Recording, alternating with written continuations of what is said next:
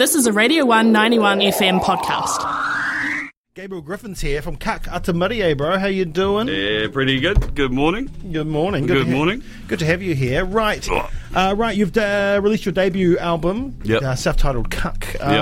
First off, we'll talk about the music itself, the style of the music, Power Violence. It sounds bad. Not the music. Some might think that. But the term Power Violence, I think Power Violence is all kinds of things. Power dynamic, just tough guys, power. What's that? Tough people, I should say. But what is Power Violence? Short answer, I don't know. But, genres are hard. Yes, they genres are hard, and so once something gets pinned to you, it can stick. Yeah. We like going fast and hard, and it's a good time. We were all in a band that played fast, hard music before, called Swallow's Nest, before this. But not quite as fast. We fell into more the screamo or hardcore category. Yeah. And the three of us were in Europe with that band, and we were watching a Power Violence band in Germany. And Lana, of course it was Germany. The vocalist. Well, I mean, I'm not going to generalize anything here. But, Lana, the vocalist, turned around to us at our table and said there was a heat wave going on like there is right now. It was hot, we were melting. Turned around with a big things of German beer and goes, "This is the kind of band I want to start. When we get back home, we're starting this band." Yeah. And we made a deal then. I thought I would have to get double kicks. I play the drums in this band, but I didn't. I pared down the kit. That's actually, in terms of, it's very loud and intense music, but in terms of us playing it, there's two of us making the music and Lana doing vocals, and everything's pared back and it's actually very minimal. Yeah, I would say. Yeah, minimal and maximal at the same time. Minimal tech. Yes, very minimal tech. I use a snare and 3 cymbals and a kick pedal. Yeah, and I mean that like it's technical. Yes. Yeah. Well, funnily enough, when you write stuff like this, we do it in tiny little blocks. Each song's like less than a minute, and we'll practice 5 seconds at a time. Yeah. Over and over and over and over and over and over and over again, and until we're really sick of it. And then if you do it like that, you can do it. I mean, you can do it with any style of music too, but you do it like that, you got it in your muscle memory. Yeah. Very quickly. But what if you're like, this 5 seconds goes with that? Oh wait, that was the wrong 5 seconds. Yeah, that happens all the time. Happens all the time. So Jurg and I are also in another band called Mandate. We just started recently, which everybody hates us for some reason. Not really sure. All those guys in the Octagon a few months ago, they really hated our band. But that's the more recent one. And then I'm also in a handful of other bands as well. Yeah, that's right. And with most of them write songs, right? And it can be a challenge when you first get to practice to compartmentalize and go, all right, I'm this band practice and I'm doing this song. But the muscle memory will kick in, if you've practiced enough. It happens. Nice. One of the things I find quite interesting about this form of music, and especially yours, is that tempo change and beat change with vocal changes. Yes. Yeah. That makes it interesting when it comes to composition. Does the composition come before the lyrics or the other way around? Most of the time. Yeah. Lana will have lyrics written down in a book, but Jurg and I will usually write the music and then show it to Lana. And she would usually put lyrics to it after the fact. Yeah. And in that way, I guess it's rhythmically determined by the instruments first. But I think there has been times when, especially at the start, when we went into level 3 after the first COVID lockdown, we made our band one of our bubble kind of thing, when that was still a thing. Seems like a long time ago now, but back then we were all kind of in the same room doing all of it at once. Nowadays, because our lives have changed a fair amount and we all have different jobs than we did back then. Jurg and I will get together and do a practice, and then Lana will come in after the fact. Yeah, and then lay down on top. Pretty much, and we do have a brace of new songs we've just written now, because this is all the 14 we've been playing for the last couple of years. And I guess the way we've done that is that we just showed them to Lana pretty much in their really rough form. But overall, it's actually, in terms of like say versus a 5 or 6 minute song that's ABA kind of structure, this is actually really easy because we don't go, you play this 6 times, play this 7 times, and then break. Yeah.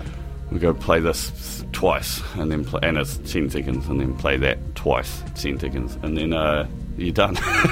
Some really quick changes, though. Because they're quick songs. And really quick changes. Totally.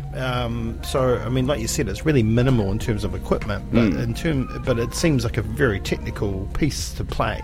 Yeah, well, that just comes with... so the first versions of all these songs will be fairly simple in that way, right? Yeah. Say a break or a change or whatever might just be a stop. Yeah. But then once you get more used to it and you're like, in your head, you're 10 steps ahead. It's like chess. Pretty much. So as a drummer, I can just add little inflections and bits and pieces in. As you would know, I have a background in improvised music. Yes. So I find it quite easy to do. Like, I think a lot of people who play in a more traditional way might not find that very easy. But maybe it infuriates my bandmates. I haven't ever really asked. Don't really care, but I might just make up something when we play.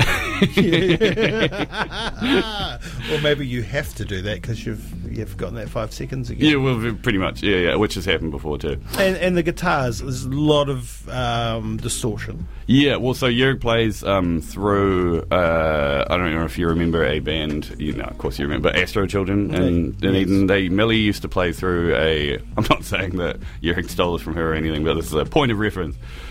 Through a bass amp and a guitar amp. Yeah. And Jörg does that too. He has a pedal but he has this pedal called a pitchfork that splits the signal. And the bass frequency is, he might have to correct me if I'm wrong, I don't know, but it pitches it an octave down.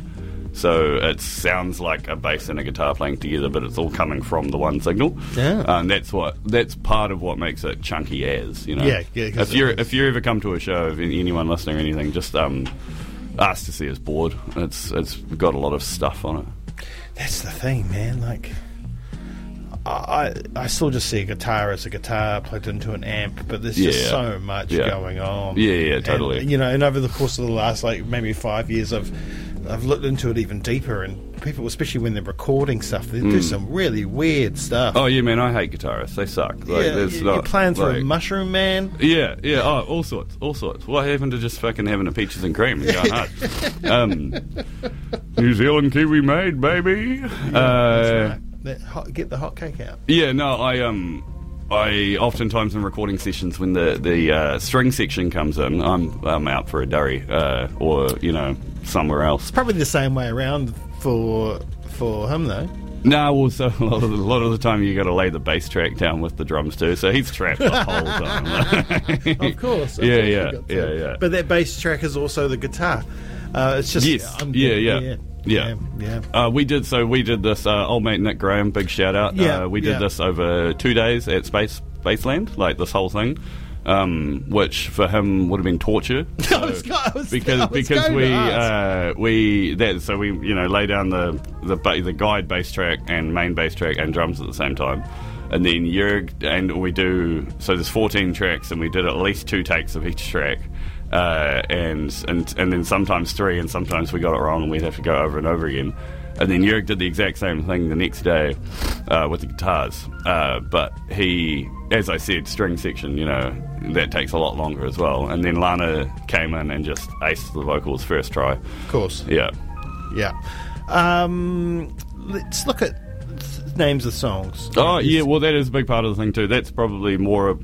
So Lana's vocal content will inform the name of the song. That's right. Yes. That's right. Yeah. And like a lot of this type of music and punk music in general, it's anti-establishment in a way. In a way, yeah. Yeah, in a way, not completely, but it can be. It's against the man, and oh god, for want of a better thing, it's forward thinking. It's about equality and inclusiveness and a whole bunch of different things. Yeah, right? It's very liberal. Yeah, we are libtards for sure. Yeah, absolutely. Yeah. Have to put a modern term on it. Yeah, exactly. And so what are some of the because for the most part, it's hard to decipher. Yeah. Yep, but you would have heard the samples in between most of the songs, kind of thing. That some of them are related to the vocal content. There's old mate Crusher Collins is in there. Crusher Collins is in there.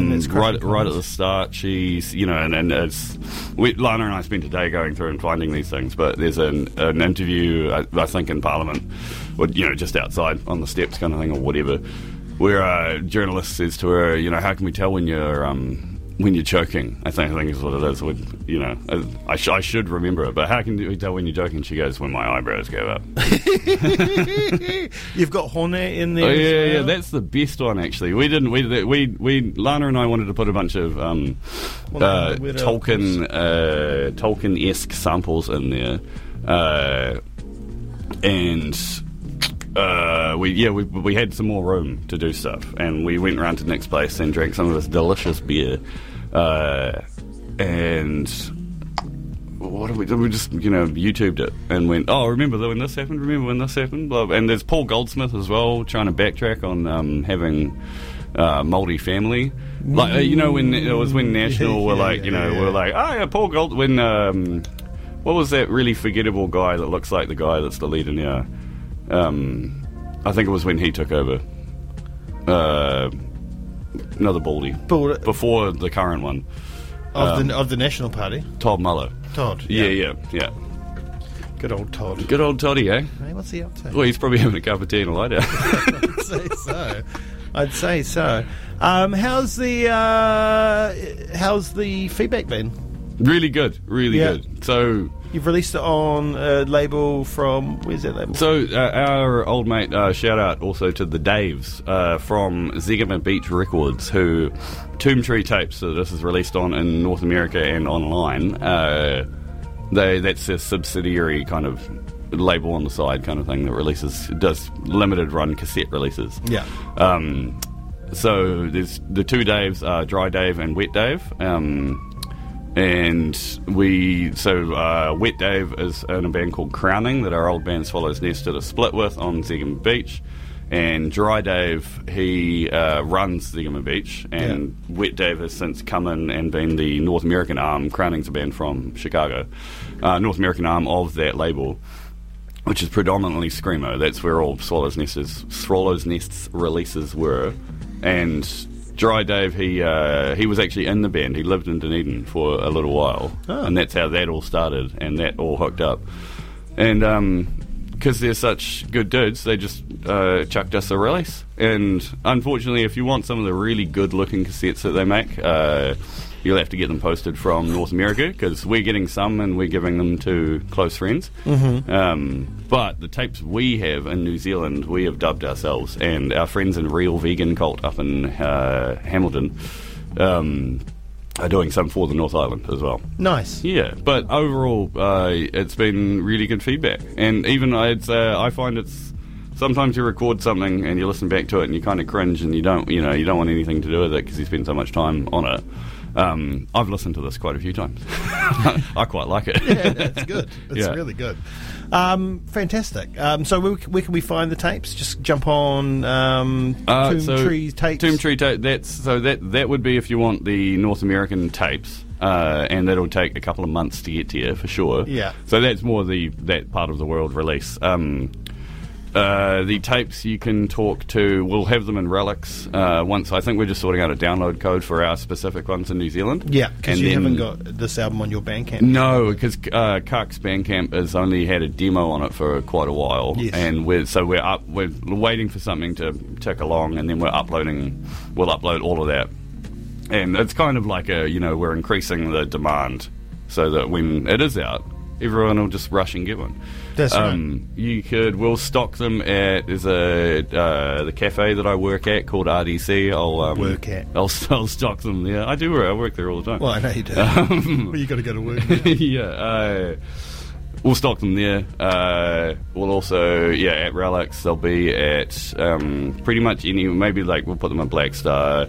We'll have any gig that we have. We'll have them there. And tea towels. And tea towels as well, handkerchiefs, and we'll make some more T-shirts. We're pretty lax. We're not exactly professionals, I think, is fair to say.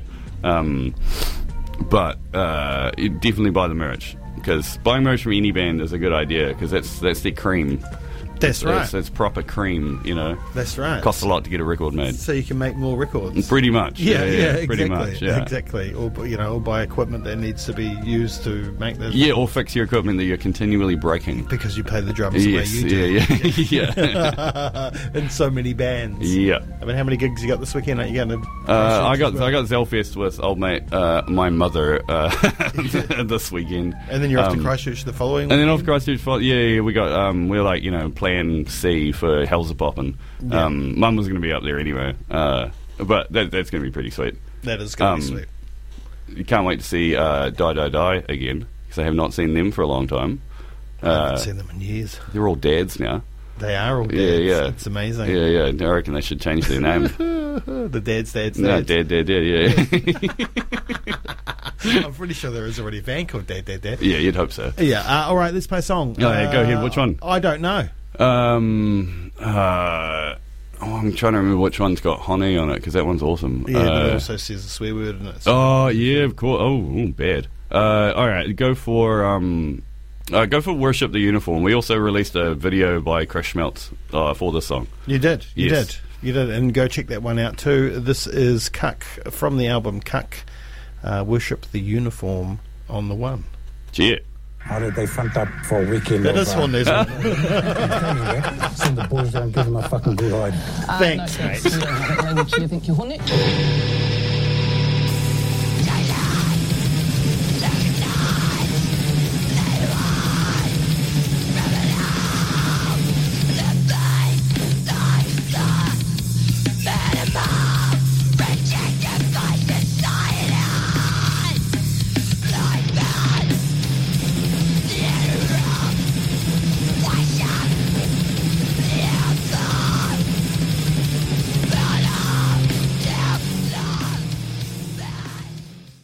Thanks for listening to a Radio 1 91 FM podcast. There are heaps more at r1.co.nz.